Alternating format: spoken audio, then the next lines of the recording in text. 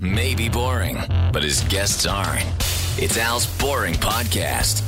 Oh, hi there, it's Al. Welcome to my podcast. And today's guest is Kevin Clancy from Barstool Sports. I'm not even sure what your job title is. Like, what do I say you do there? I'm not even really sure either. There was one point, like a couple years ago, where my boss decided to try to start calling me the director of content. And that, I like that. Yeah, I mean, it made me feel important. So let's roll with that. That kind of fell by the wayside, but I can still. I would also go writer. Yeah, writer. I try to throw out editor of Barstool New York every now and then if I want to sound fancy. But really, at the end of the day, I'm just a blogger. A blogger. Now, but blogger, and I throw a podcaster, a host into the mix now, too. Blogger would have always had like a negative connotation to it for some reason. Still does, I think. I think we're coming around, but I think for the most part, people still think of bloggers as like the loser in his mom's basement or like the foodie who has his own personal blog, that like a diary almost, you know what I mean? And now it's more just like you write for a website that people want to read and consume. But so you work there at Barstool Sports. Now, how do you get a job like that? That seems like a cool job.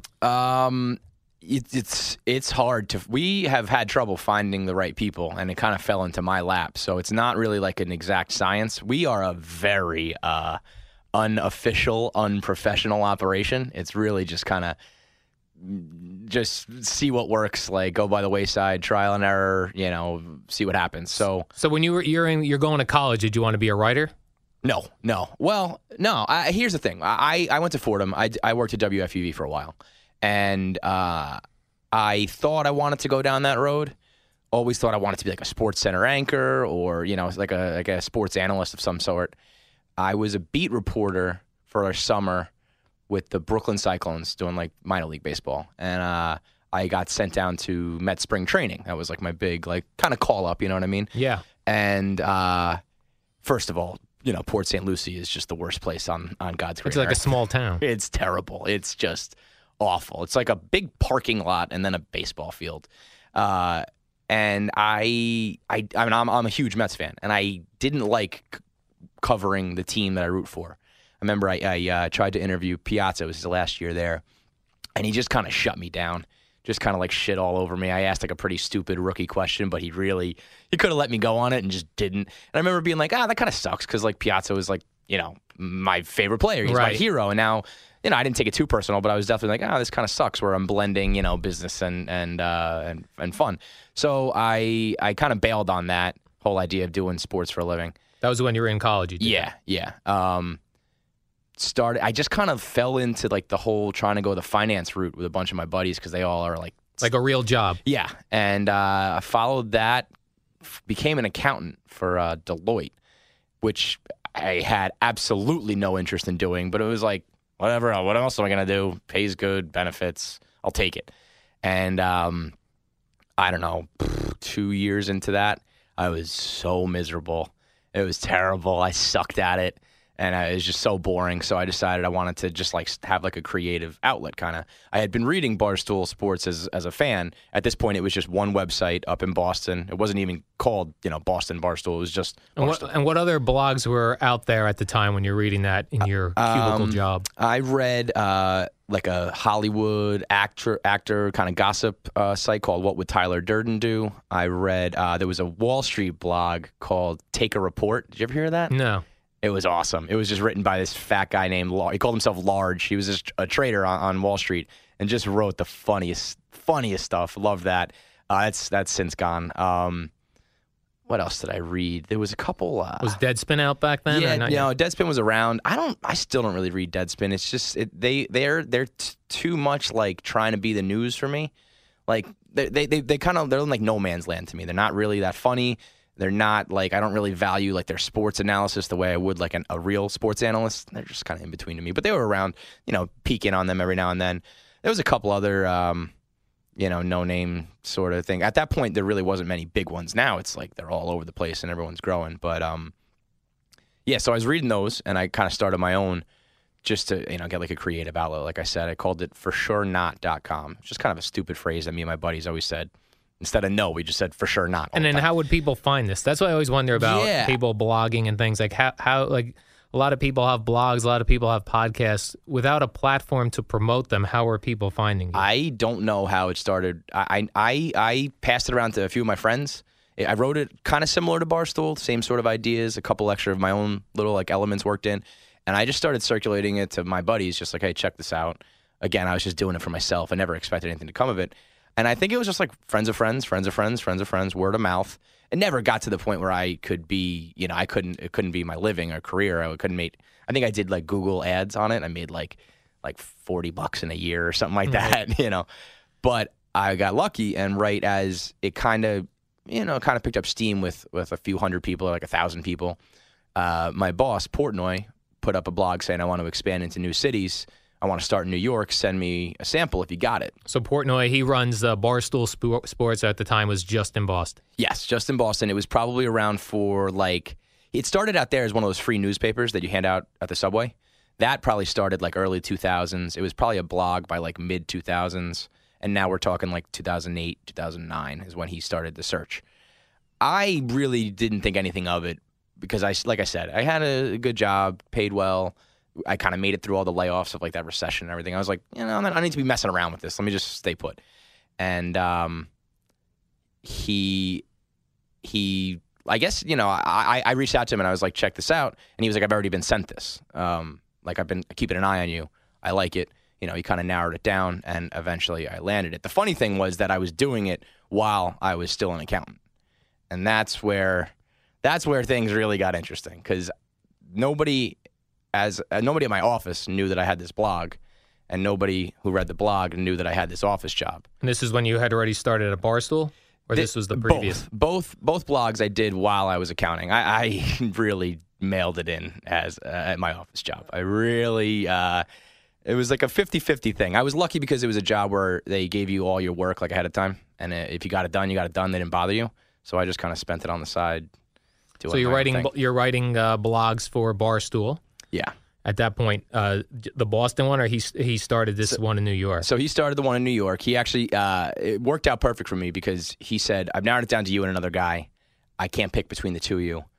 Do you want to split the job, split the writing, split the money, and you can keep your old job, which was perfect for me because I didn't have to worry about leaving the money, leaving the benefits, going with this.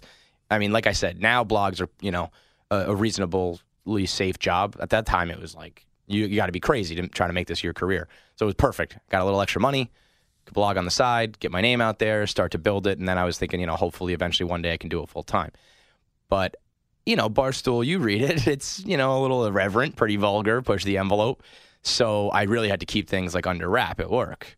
And it was just like this double life I was leading at one point. Like everyone jokes that it was like Heisenberg and Walter White, where it was like, day to day, I'm sitting there like a nerd on the computers doing my accounting work, and then at the same time, I'm kind of growing this little like smut blog on the side.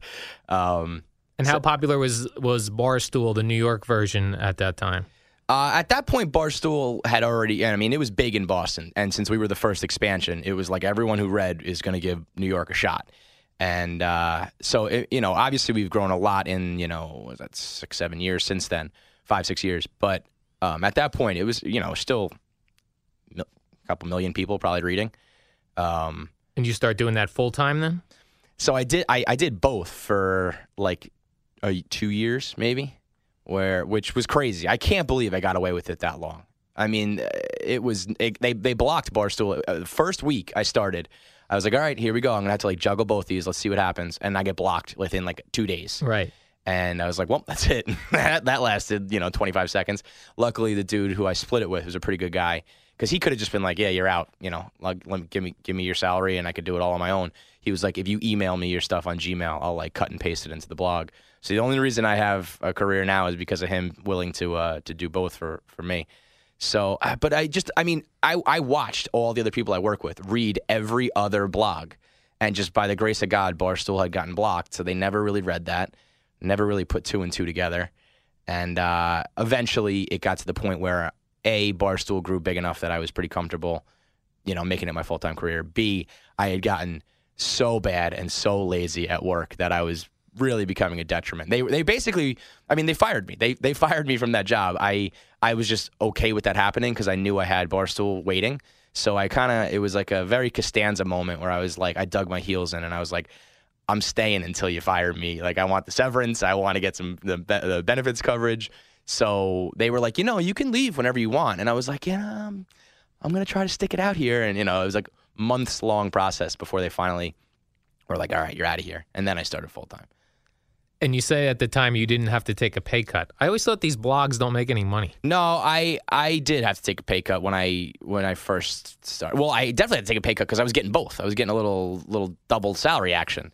The notion that these blogs don't make money is probably correct for a lot of them. But, we're at the point where we were one of the, well, I shouldn't say we because I wasn't really involved in the very beginning, but Portnoy made this blog when it was, there really weren't many others out there.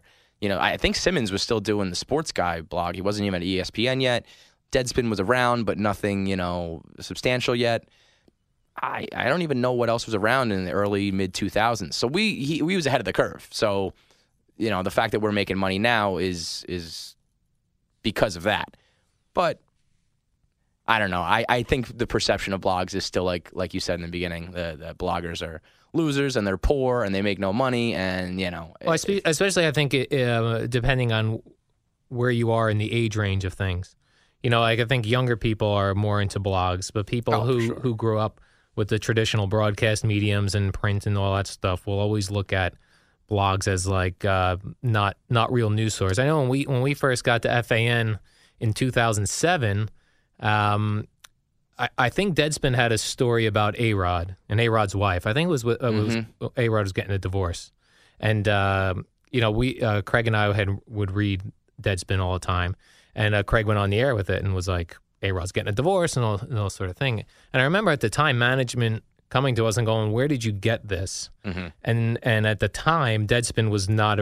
They would say, "Well, that's not a source."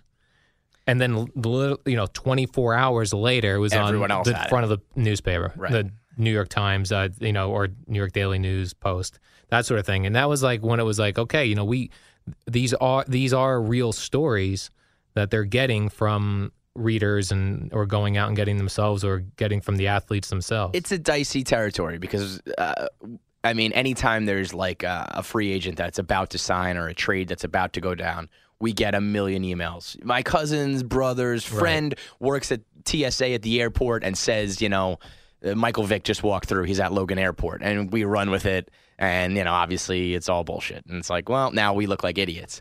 But that being said, there's a lot of times where those tips do pan out. And this day and age being, the first one to go up with it is huge. So it's a fine line because I hate when we get it wrong or when other blogs get it wrong. And then those dinosaurs at the newspaper are like, see, I told you, this is not a reliable source of information. It's like, all right, yeah, you're right. I guess this time, you got us. But I would rather, try to be ahead of everything than have my head in the sand and be late on it all, And what are the big blogs today that you are respectful of? Like, I think these are great blogs. Not many, man. we're a very we battle a lot. We don't get a lot of respect from other blogs, so I tend not to give it out too much. So if I go out on the street and I say to people in their late 20s, early 30s, what are the big sports blogs that people read? Definitely Deadspin for sure. Barstool. Bro Bible had a little bit of a pop when they first came out. I think they kind of have sold out since, and their content is not really what it used to be. But that it definitely had a big college presence, big like Lax Bro presence. So people will throw that out there. There's the Uproxx Network. Have you ever heard of that? Oh yeah. With Leather. With like Leather. That one. Actually, that was the one I was trying to think of way back. I was reading that before I even blogged. Yes. That was around for a while. Now they have Warming Glow for TV. They have Film Drunk for movies. So they got a little bit of everything. I like that stuff. Awful Announcing, I like. Awful Announcing is good. I mean, I'm into the whole like media, radio, TV personality scene. Just I guess maybe because when I was at Fordham doing the radio, I kind of took notice of all that stuff. So I love seeing those guys bust balls in that realm. But that that's more of like a niche. They obviously have a specific thing. Fire Joe Morgan when that was around, that was a great one. But to be honest, we put out so much now. I don't really sit around like reading other. But are you the only guy writing for the New York version of Barstool? For the most part, we have. So where are you getting all this stuff that you were writing all day long? I have like a whole list of bookmarked websites that I'll pop up. I mean, for me, luckily, first thing I do is open the New York Post because that's gold. That's a gold mine right there for me. at this point, a website like Reddit has everything you could possibly need. The front page This is is Reddit. I might be too old for Reddit. I barely understand it. It took me forever to get into it because it looks like a piece of garbage. You open up Reddit and it's just like a terrible looking website. And I was impossible. like, I can't even. It makes my eyes hurt just looking at it. The thing is, it is where everything originates. Yeah, I don't I love Seinfeld, right? So I knew Seinfeld did a chat on Reddit. Yeah, the AMA. Yes. Whatever that is. Ask me anything. Okay. Those are cool though because you do get right. But I went on it because I wanted to see some. There were like 50,000 responses. How am I supposed to read that? Can't somebody go through it and give me the best of? I mean, that's usually what I try to do. I'll come to Barstool Sports. It's a weird website. It's hard to navigate, but if you kind of understand it. I mean, if you just go to the front page, it's just like, here's the video that's going viral. Here's the story that everyone's talking about. You can sift through that kind of stuff. But at this point, it's more just me searching for a story, searching for content, blogging it, back to the search. Like, it's not that I wouldn't really ever sit around and be like, let me scroll through and see what Deadspin has written today, other than if I think that they could provide me with like an article or a story to write. It's not just like I take a break to read and shoot the shit. So are you more like we always say here, at least in the morning, and maybe it's because the time we're on, we don't break news here. We react to it. Right. So is that what you're doing? Yeah. 99.9% of the time we're reacting. Right. And that's what's funny too, is people will be like, I heard that on Boomer and Carton this morning. I saw that in the post. Right. You got that from Reddit. I'm like, yeah, yes. I know, dude. My whole thing, usually we take an excerpt and we put a little paragraph of the original article, and then I write my reaction. Like, hopefully what people are coming for is to hear my commentary on stories that have already broken. Right. I don't understand people who can't wrap their head around that. Like, I'm not claiming this to be an original piece. I'm actually linking to the original source. Right. So I don't. Or they'll get what say you're that missing. was on Deadspin. I was like, yes, and they got it from somewhere, and that was somewhere. It's everywhere. Right. Like I'm all for crediting sources, but if it's everywhere, 100%. You can't really do it. Welcome to Play It, a new podcast network featuring radio and TV personalities talking business, sports, tech, entertainment, and more. Play it at play.it. It's Al's Boring Podcast with Al Dukes. So you're writing all day long. You're the only guy. Yep. For the most part, I'm a Mets-Jets fan, so like I have a guy who will chime in on the Giants and the Yankees just because I can't write from that point of view, So, but for the most part, it's just me. So right now, as you're sitting here, are you worried that you're missing stories? I've gotten to the point where I've probably written like 10,000, 12,000 blogs at this point. I've covered, breaking news. I've covered big stories. I'm at the point where it's like, if I miss one on a Friday talking to Al Dukes, whatever. But it's hard to take off because the whole reason this works is because people want to hear specifically from our personalities, from me, from El Prez in Boston, from Big Cat in Chicago. If people don't have the interest in hearing your reaction, well, they're never going to come. So, on a Sunday when I'd rather just like be at the bar drinking or sitting around doing nothing watching the Jets and there's a butt fumble, I got to be on the computer putting that up because people are, if they don't want to hear about me, my reaction to that, I'm in trouble, So at this point, I'm not too worried about it, but I do like to try to keep on top of it. And you don't have an office, so you're at home doing this. All day, baby. Is that, I've always felt like that was my dream job. Oh. But I also feel like if I had a job like that, like this is, coming to FAN is the only thing that gets me out of my house. Yeah, I don't ever leave. I really barely leave the house. Yeah. I mean, you're a pretty like active, in shape dude, right? You go to the gym and I'll go stuff? to the gym, but I'll go like right from here. But I always thought about that too because I was like, oh, maybe I should just get a bench and a bike in my house. But I'm like, I will never leave on the weekend. I've thought about that all the time. Like, let me just get a treadmill right next to me and I'll run in between blogs. While I'm blogging. I mean, I'm never, ever, ever going to do that because I'm the laziest guy in the world. But for someone like you, it would really work well. I don't ever get like stir crazy. I don't ever get the itch to be like, I just need some fresh air. I just need to get. People give me trouble all the time. Why don't you go outside?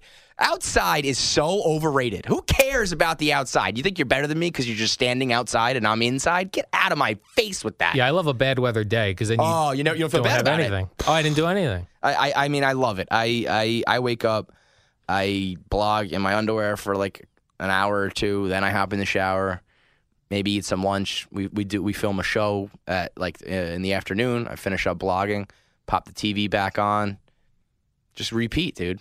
The only time I go out is like, go out to dinner with the wife or go to the bar or something like that. Right now, being a married man, you're always working kind of at home. Does she get annoyed by that? Oh, yeah. She gets annoyed by all of it. She hates it. Does she have a job herself? Yes, she does. Like an office type job? Yeah. She's going 9 to 5. She's a big shot, too. So she's like real work and like hard work and stuff. And I'm like, today, there wasn't a lot of breaking news for me to blog about. And she's just like, shut the F up. So does she get annoyed that you don't have a real job in her eyes ever? I don't think it's that. Strictly because like the salary is good enough and like it's the pay is real enough, so that's okay. So I think she just hates that I'm like a man child who's like still talking about hot chicks and like farts on. Yeah, that's the weird thing about like even working here.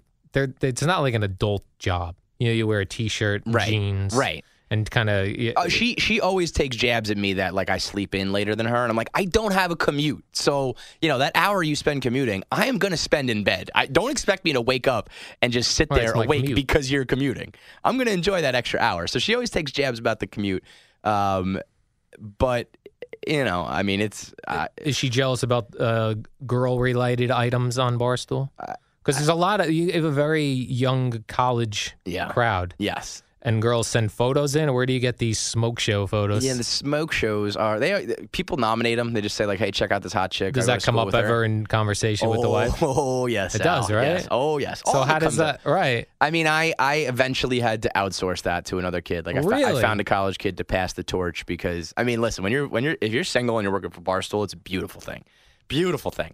If you're in a relationship at Barstool, it's a freaking nightmare. But I always try to wonder, like, what was Howard Stern's discussion with his wife or current wife and past wife? Because he had to have had the conversation where it's like, this is never going to come up at home. I'm done with this, having this same argument over and over again. I would imagine that discussion comes along with his paycheck. Right. And being like, here, let me look at this salary, and then let's see if you're going to be upset about it. It's weird for us because...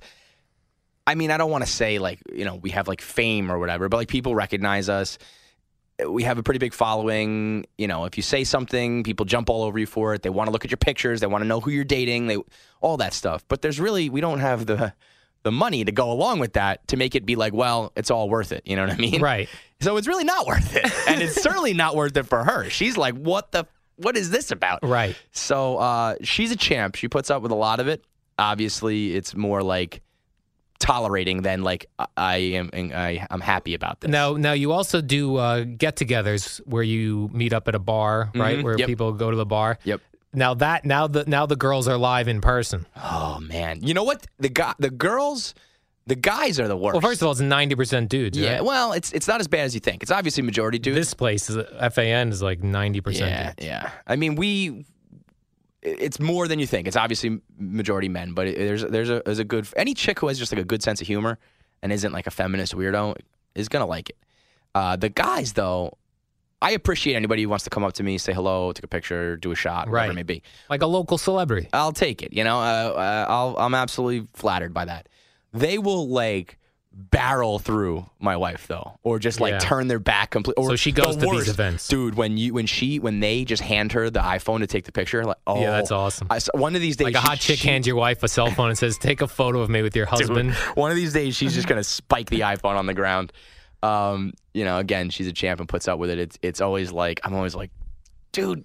But not now. My wife's here. Go away. You met her when you were working at Barstool already? I met her in that like phase where I was still an accountant and working for Barstool. It was funny. She went to Holy Cross, which is up in the Massachusetts area. And usually, and that's what I thought. Usually, anybody up there knows it. Yeah. So I'm talking to her at the bar. I'm like, girl, what's up? I write for Barstool, and she's like, I don't even know what that is. Yeah. I'm like, you're lying. You went to Holy Cross. You know what it is? She's like, dude, I'm sorry. I don't know who you are. I don't care about your blog. Like whatever. Right. So that's actually why I think things worked out because it wasn't like groupie status or anything like that. But it's interesting trying to balance the both. I'm in uncharted territory because my boss is married as well, but he created this, and they have. So he has more cash. Him and his, exactly. And they have, I think, more of, like you said, like a Howard Stern agreement.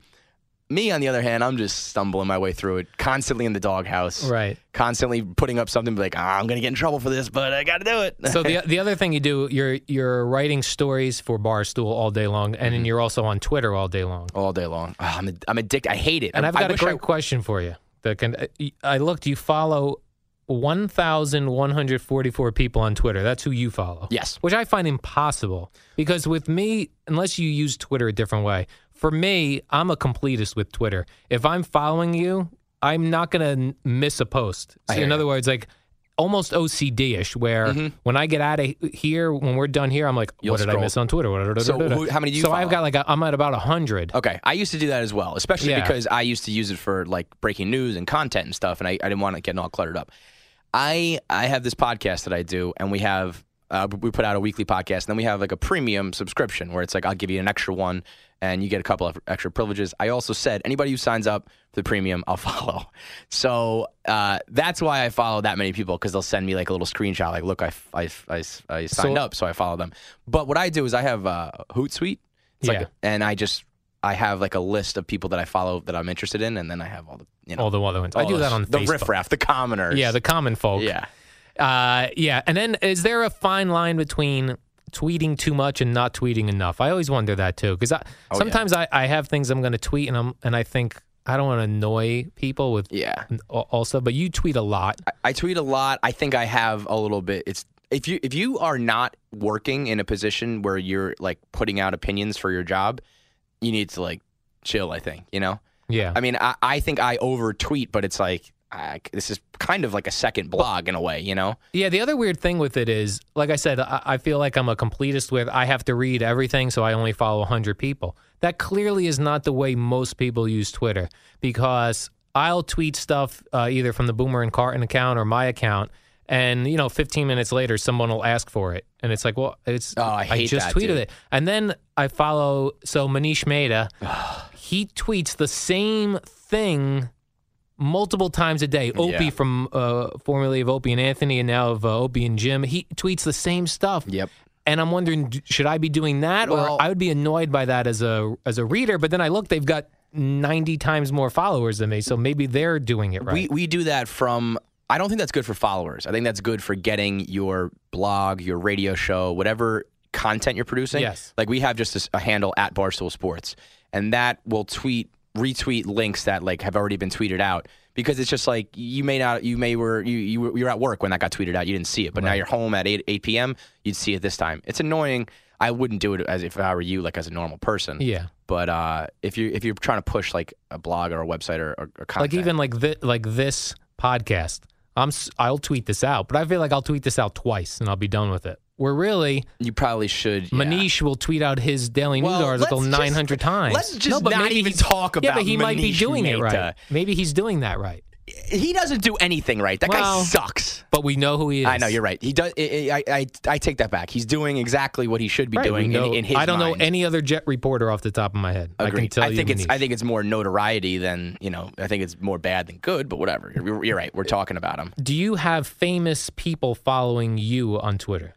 Do you get excited when you get someone with a blue check mark? Yeah, for sure. Yeah. Athletes? You have athletes? Yeah, we're big in the NHL. We got a lot of hockey guys, which is funny because I don't know a damn thing about hockey. Right. I probably pretend to. I'm on the Isles bandwagon.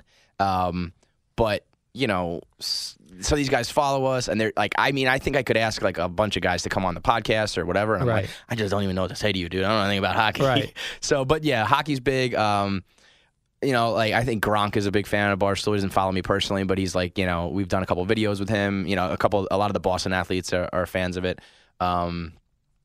Yeah, it's different in New York because obviously a lot of the teams are very like buttoned up and PR and all that kind of crap. So you have for yourself about 90,000 to 100,000 followers. I gotta come clean. A big chunk are fake. After I shouldn't even bring this up. Yeah, bring that up. I'm curious. I had a little spat with our boy Incarcerated Bob. Yes. You know him, right? I do. You know how a lot of people accuse him of having fake followers? Yes. So me and him kind of were going at it, and I dropped that on him. I was like, you got fake followers. The next day, by some chance, I get like 15 or 20,000 new followers. Nice. That's a solid day right there. Yeah. So, you're like, I must have written a tremendous blog or had a great take on Twitter. Exactly. Got retweeted. I'm not gonna say who did it or whatever. It just seemed a little coincidental. So a chunk of those are unfortunately fake. But yeah, at this point, it's probably like for real, like 75,000, which still. And how much are you interacting with people who write directly to you on Twitter at mentions? Very few. I mean, very few. What about hot? You know what? I mean, hot chicks for sure. They always get a response. I have a few that I notice are funny. And then I'm like, all right, you're kind of like worth having a conversation. A couple people cut through the clutter. Yes, exactly. For the most part, it's just, I mean, there's so many people just. Does the wife look at those interactions, Twitter interactions, and say, who's this Danielle chick or whatever? It's never good when she does. You know what it is? It's like we'll get in a fight about something else. And then she'll like go on my Twitter, or then she'll go listen to the most recent podcast. It's just like she usually it's like out of sight, out of mind. But if she wants a little ammo, she knows exactly where to go. Now let's talk about, you also sell T-shirts. Mm-hmm. Now does that go through your Barstool guy in Boston, or do you control New York T-shirts? It used to be at the point where we'd have to pay to create them. So I'd have to run an idea by him, or kind of be like, is this a good enough joke or a good enough design to And is part of your money, your salary, come from T-shirt sales? So if you sell a T-shirt that sells a lot of T-shirts, do you personally can do good with that? Or does that go to your Barstool fella up north? It goes to the head honcho. It's more like, hopefully, you guys are rolling in it. Yeah, I mean, don't get me started on that. It's more like, if we do well and obviously the site's growing and making more money, hopefully it all comes back in the form of salaries and stuff like that. So you made an NYPD T-shirt for the to give to the money to the families of the two cops who were killed execution style. Mm-hmm. And you raised over $100,000. 104 was the final count. Which makes me think that your Mike Francesa shirt generated $100,000. Is that possible? Am I doing the math wrong? No, we sold a lot of those NYPD shirts. Yeah. I mean, I know you probably have seen a lot of the number one shirts all over, the Francesa shirts. But I mean, we had people who didn't even know about Barstool from all over the country. I'm in and buying multiple shirts. Exactly. So I mean, we sold thousands of those. I don't think we've ever sold as many shirts. We've done charities a couple times. We did it for the marathon bombing. We gave I think we made like 250. And we gave it to one of the guys who lost his leg. A couple firefighters in Boston in the Back Bay fire died last year, and we did it again. And then for this one. So anytime we've done the charity shirt, we've sold. People respond. I mean, it's crazy. Our fans are loyal, sometimes to a fault, and sometimes, to our incredible benefit in this case. So they give us a hard time. They bust balls. They're all over us, always, always talking crap. But when the chips are down, they arrive. So. All right, so walk me through this. So Mike says on the air, I forget exactly what his quote was, where he said, if you want to compare me against other guys, I got my resume. It was resume, longevity. It was 4 of them. Yeah, the Mink Man was last. Yeah, it was. But it was like Mike was like, you want to compare careers, these are the 4 things. So you hear that and you think this would be a great T-shirt. That I would. The Mike shirts in general. Actually, a kid wore the shirt with his face on it. He just made his own. He wore it at Bar A. And I saw that, and I was like, that's a great shirt. We got to sell that. And I sent it to my T-shirt guy in Cincinnati who prints it up. And he was like, what? What is this? Like, we're going to just put a 60-year-old sportscaster on a shirt and people are going to buy it? I was like, just trust me, dude. So that went crazy. So then this time he drops that line about resumes and paychecks and the McMahon. And I was like, I want to sell this. Right. It would be hilarious. I don't know if people will really buy it because it's weird. And if you don't, it's completely out of context. If you don't know what it is, you're just like, what is that shirt? We did it anyway. I was actually texting with Monzo, and he was like, dude, put that on a shirt. But again, it's like, are we joking or are we not joking? And I was like, F it. Let's just try it. So how quickly can you turn that around? Mike says it comes out of your speaker in your house, which you haven't left because you're working from home. He says, Mink Man, on my resumes, longevity. I mean, we had that up in like an hour. How? I mean, so you have a guy in Cincinnati. You go, here's my idea. Here's the thing. Something simple like that, where it's just words. There's no artwork. And then we had up like in an hour and a half. And when is your window to sell that shirt? Now, are you selling it within a couple days, and you see a week later it dwindles, or how does that work for you? Something like that, which is very specific to like an event. Probably like you should probably see like a month. And then what's good is like the holidays roll around. It's like, hey, get your Francesa fan this shirt. So that we'll see like resurgence in it, or Mike says something else ridiculous, and then I blog about it. And I'm like, by the way, here you go. So we kind of always find a way to. And how many can you sell of that, like a Mike shirt? Like the number one, where when it's like a South Park character. Yeah. caricature of him with his headphones on. And stethoscope headphones. Yeah. Things are ridiculous. That probably sold. I mean, I know we probably hit like 1,000 of those. And then you made one for Odell Beckham's catch. Yeah, that was incredible. Where you now, and in all these you can't do trademarks and that sort of thing. So with the Odell Beckham one, you take like sort of an outline of what he looked like making that catch and make that a shirt. Did you ever hear from teams or anything? Yeah. Like, does Mike call you and say shut down these shirts? I wasn't sure what was going to happen. Mike likes those. I think. Yeah, he thankfully he did. Yes. And if he wanted to shut that down, I'd obviously have. But any of the teams, like you have a Knicks one that says losers or something, right? Yeah, this but team it makes looks me like drink. Yeah, but it looks like the Knick logo, but it's not the Knick logo. Like, how does that work? It doesn't work. We should be getting like cease and desist. Yeah. Every now and then we will. It depends on the league. Major League Baseball, they're the worst. They don't let anything on YouTube. They don't want anybody. I mean, they're just like stuck in the Stone Age. We tried to sell a Tanaka Time shirt, and it said Tanaka can't say on the it. word, yeah. Out. But at the same time, we have one that says "I'm Keith Hernandez," and it's the famous picture where he's smoking the cigarette. I mean, it's literally a graphic of him printed, and it says "I'm Keith Hernandez." Nothing about that. I mean, I guess maybe he's retired. I don't know the rules on that.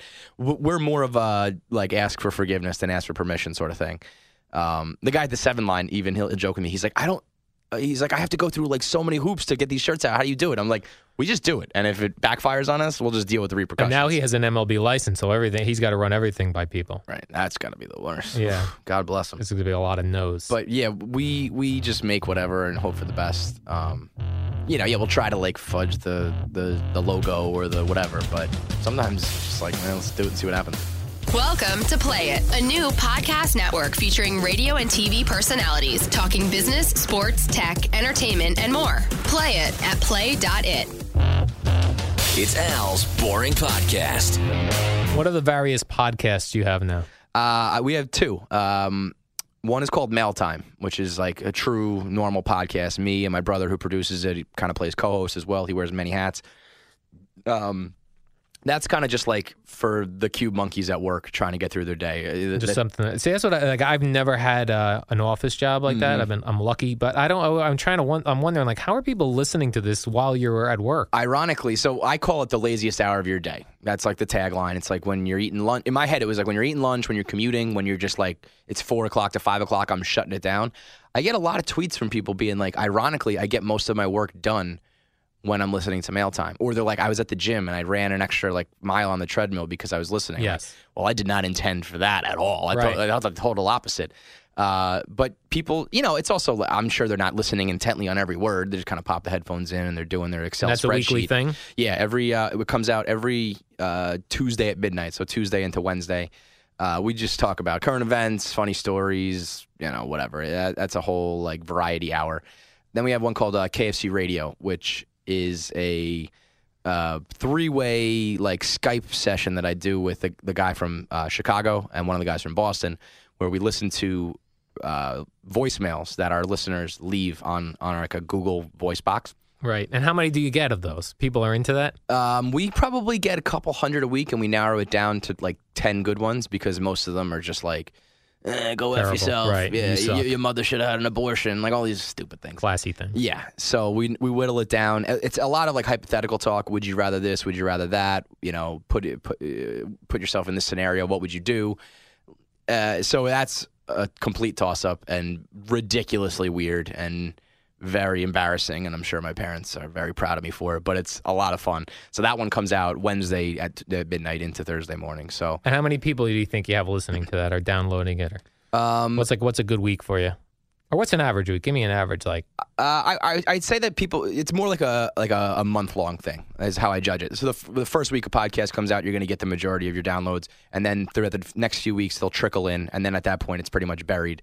You'll get some here and there, but it's like that's finished with his downloads. Right now, I would say Mail Time probably does like 50 to 70,000. That's a lot. On a good week or a guest or something spikes. We did that podcast Serial. Yes. We did our own recap podcast of that podcast. That did like over 100 because people are just going crazy for it. The KFC Radio is a little bit smaller just because we have a YouTube that people watch that kind of like eats up some of those downloads as well. That's probably more like, I don't know, 30, 40. But it's also more like our downloads the people listening are very like loyal and Yes, very they're into it. So I would rather have that than a million that are kind of just like off the cuff. You're not really paying attention. You're not really listening to advertisements or following up, stuff like that. So And in all that, you do a lot of writing every day for both Twitter and for the blog. And it just seems like, I wonder for you, is it different, or do you worry about this as well? Like radio stations now, we're owned by CBS. You really, newspapers, people even on Twitter that they lose their jobs based on, a joke that maybe is an off-color joke or something sounds racist or sexist or, I wonder, like, do you police yourself with that? Does your guy Portnoy police you, or do you guys just kind of like we'll roll the dice and we'll probably not get in trouble? Like, how does that work? The very first week, my boss, like edited. Like we would save a draft and he would read through it, and not just for like controversial stuff, just like tighten it up or make this shorter. This joke would be funnier, whatever. After that, I think just out of laziness, he was kind of like, do whatever you want. Yeah, you're good. I mean, it's pretty much a free for all. There are certain lines we don't like to cross. I just particularly find racial jokes hilarious. Everyone jokes that I'm like the racist at Barstool. I just think racist jokes are hilarious. I'm not a racist guy, but whatever. There's a fine line there, which, we're not throwing out any like offensive slurs. It's more just we're a satire website. We're obviously joking. If you have a sense of humor, you can tell that, there's no malicious intent. But obviously a lot of people are uptight, a lot of feminist causes and stuff like that.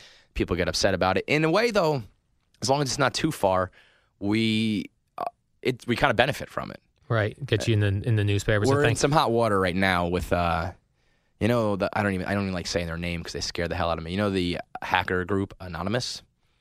We're like in their crosshairs right now, and that's kind of terrifying. Barstool Sports is? Yeah, my boss wrote a particularly inflammatory post on the protesters up in Boston. I know you got strong feelings about the protesters as well, no? I'm not a big protest guy for anything. I might just be lazy. He's lazy. I'm lazy. I'm with you on that. My boss took a particularly aggressive route with them, and that we're seeing some backlash from that. So every now and then we'll go too far. But backlash in what way? Like if a broadcast network does something, they go after the advertisers. Yeah, sometimes we'll have advertisers pull out. Yeah, it's not. Most of the people who advertise with us kind of get it. They know what the deal is. As we're getting bigger and we're getting more like generic corporate sponsorships, who they're just like, right. All right, That's we the gotta question. Pull out, we gotta. Yeah, how does that work for you if you've got to then answer to more corporate sponsors or more people more kind of family-friendly sponsors where people would say, I always find it funny, like on YouTube, I'm sure when people advertise on YouTube, they don't know what videos they're advertising on. Right. So sometimes they're on these, at the beginning of a rap video that might be the most horrendous thing. And I'm like, does this sandwich company really know they're tied into this? Yeah. Well, two things. First of all, I think if you get involved with Barstool, you kind of know what's going on. I guess what you're saying, when you don't even know where your advertisements are going, when you're on that level. No, I'm saying like story. People that might think, oh yes, Barstool's got they got a lot of unique visitors every month. Yeah. Let's get in on that. And it's like, oh wait, this guy did a joke that's an off-color joke. Right. What are we doing? I mean, I can guarantee you, knowing my boss, that we'll never change our content for advertising. We'll just lose advertisers and try to find ones that are cool with off-color stuff before we ever fully sell out. I'm like, bro, we've already proved ourselves. Like, we're already the edgy guys. We're already cracking jokes. Let's just sell out and make that money. But I appreciate that he's sticking to his guns on everything. And usually, we'll lose some advertisers over a bump in the road. And then things just kind of dissipate and, hopefully we replace them or they come back or whatever it may be. So, you pay the price sometimes, but I think maintaining, staying true to what we usually do goes a long way with our readers. So it's kind of worth it still, Yeah. And you hope to have this job forever? Oh man, I don't even know. Like if you had to go to an office job now, like you were annoyed at the commute to come here because you had to leave your house and come to a place. Honestly, I'm like Brooks in Shawshank Redemption. You know that movie? Yes. The old guy who gets out and he just can't. He's like, no, can't do it. He's so institutionalized. He wants to be back in prison. I don't think I can ever go back. I mean, I don't know how you do it. I mean, you get up at 2 a.m. 2 whatever. o'clock, That's yeah. I mean, that's insanity. I'm like 8:30, Yeah. Get like a whole night's sleep after you, Al. I can tell when you show up on Twitter. It's always like towards the ends of the show, not in the beginning. And what about this whole thing with? To me, I've noticed this social media. By Friday at noon, forget it. Nothing's happening. No one's on Twitter. No one's. I'm like, what are Al? why? That was You're at your same job Friday that you're on Monday, Tuesday, Wednesday. That was Al's boring tweets coming to life. Right there. Yes. So what's with this social media at noon on Fridays? I will have sometimes, and this is probably pathetic. I'll be like, oh, I have a good tweet in my head. I'm like, I'm not going to do it at 6 a.m. when I'm here. You got to useless. Save it for prime because time, man. People. I'm still convinced everyone's following too many people. They're only scrolling for about, 15, not even, 5 minutes. Then they're done. Then they'll pick it up again. And I'm not going to waste a good tweet on a Friday at 4. No one's seeing it. Yeah, man. It's Friday afternoon. Everyone shuts it down. They go to happy hour early. They hit the road for a weekend trip, whatever. Yeah. And this was the other weird thing. There was a little while when Twitter was emailing Twitter statistics, where they'd be like, oh, this post, congratulations on this post. And I'd be like, this was your most read post of the week. And it'd be like 5,000 people. I'm like, what are you talking about? How is that only 5,000 people read this? What am I even wasting my time for? You're an addict. You're addicted. Yes. Yeah. I mean, so am I. I say that I have to do it for work, but I'm just an addict. Yeah. My wife just, everyone in my life hates it. I'm like out in a social setting with real humans in front of me, and my head's just buried in my phone. I'm just a loser. Well, I think we're done now. All right. We're at our 45-minute limit. I hope you tweet this to your fake followers. Fucking Bob. Oh, excuse me. Bob is just killing me with those fake followers. Yeah. So, yes, you have a nice addictive audience. And we'll try to get that over to your side. Yeah, you were really nice to put out my first podcast that I did with Evan. And, of course, the iTunes link didn't work. I mean, know. iTunes is the worst. They stink, iTunes. I'm going to blog this, though. I'm going to put it up on the actual site. Blog. I like that. So we'll get you some exposure. Okay, and we'll see you. This is going to be posted at some point. I'm not sure when. Oh, great. It's a real official operation here. You fit right in with us. You have another commute back to wherever you call home. Brooklyn? Hoboken. Yeah. Oh, wow. You took the path? I took the ferry over and then down. I would not have any idea how to do that. Yeah, I mean, I screwed it up. I looked. Why not go to Christopher Street pass station? I think I'm going to do that on the way back. Yeah. You didn't buy a round trip. Oh, shoot, I did. No, I'm doing the ferry. Yeah, round trip ferry. Interesting stuff, right? Yes. Thank you for coming by. Absolutely, man. Okay, see you, everybody.